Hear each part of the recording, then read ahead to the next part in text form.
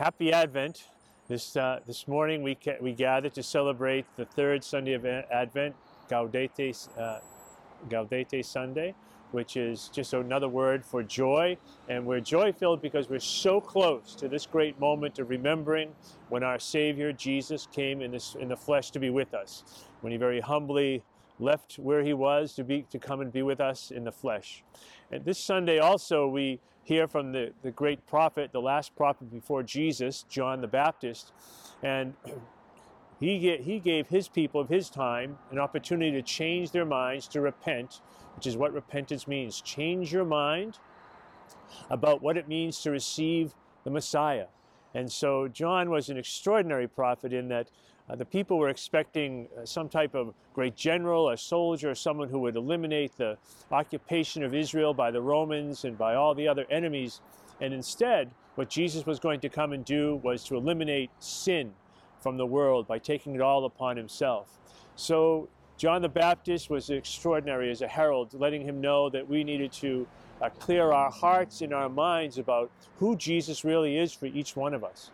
And then people today in the gospel recognized that they needed to begin to become, in anticipation of receiving this Messiah, a little bit more generous, a little bit more honest, a little bit more virtuous.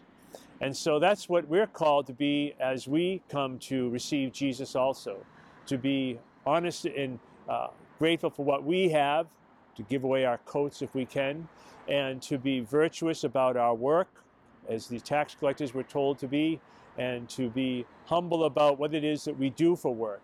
And so not to abuse anyone or extort from anyone because of our power that we have.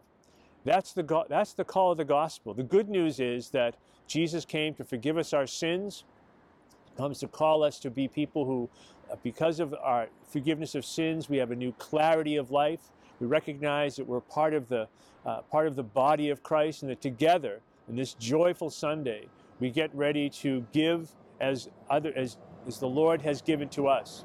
And so we might ask ourselves, what do I need to do? What do I need to stop doing maybe in order to make myself just more available for Christ's grace, to both receive it and then to share it? Whether I am at my home with my coats, whether I am at my work as a tax collector, or whether I am thinking about how much I receive and being content with the great gifts that God has given to me in my life. And may God bless you in this joyful Sunday.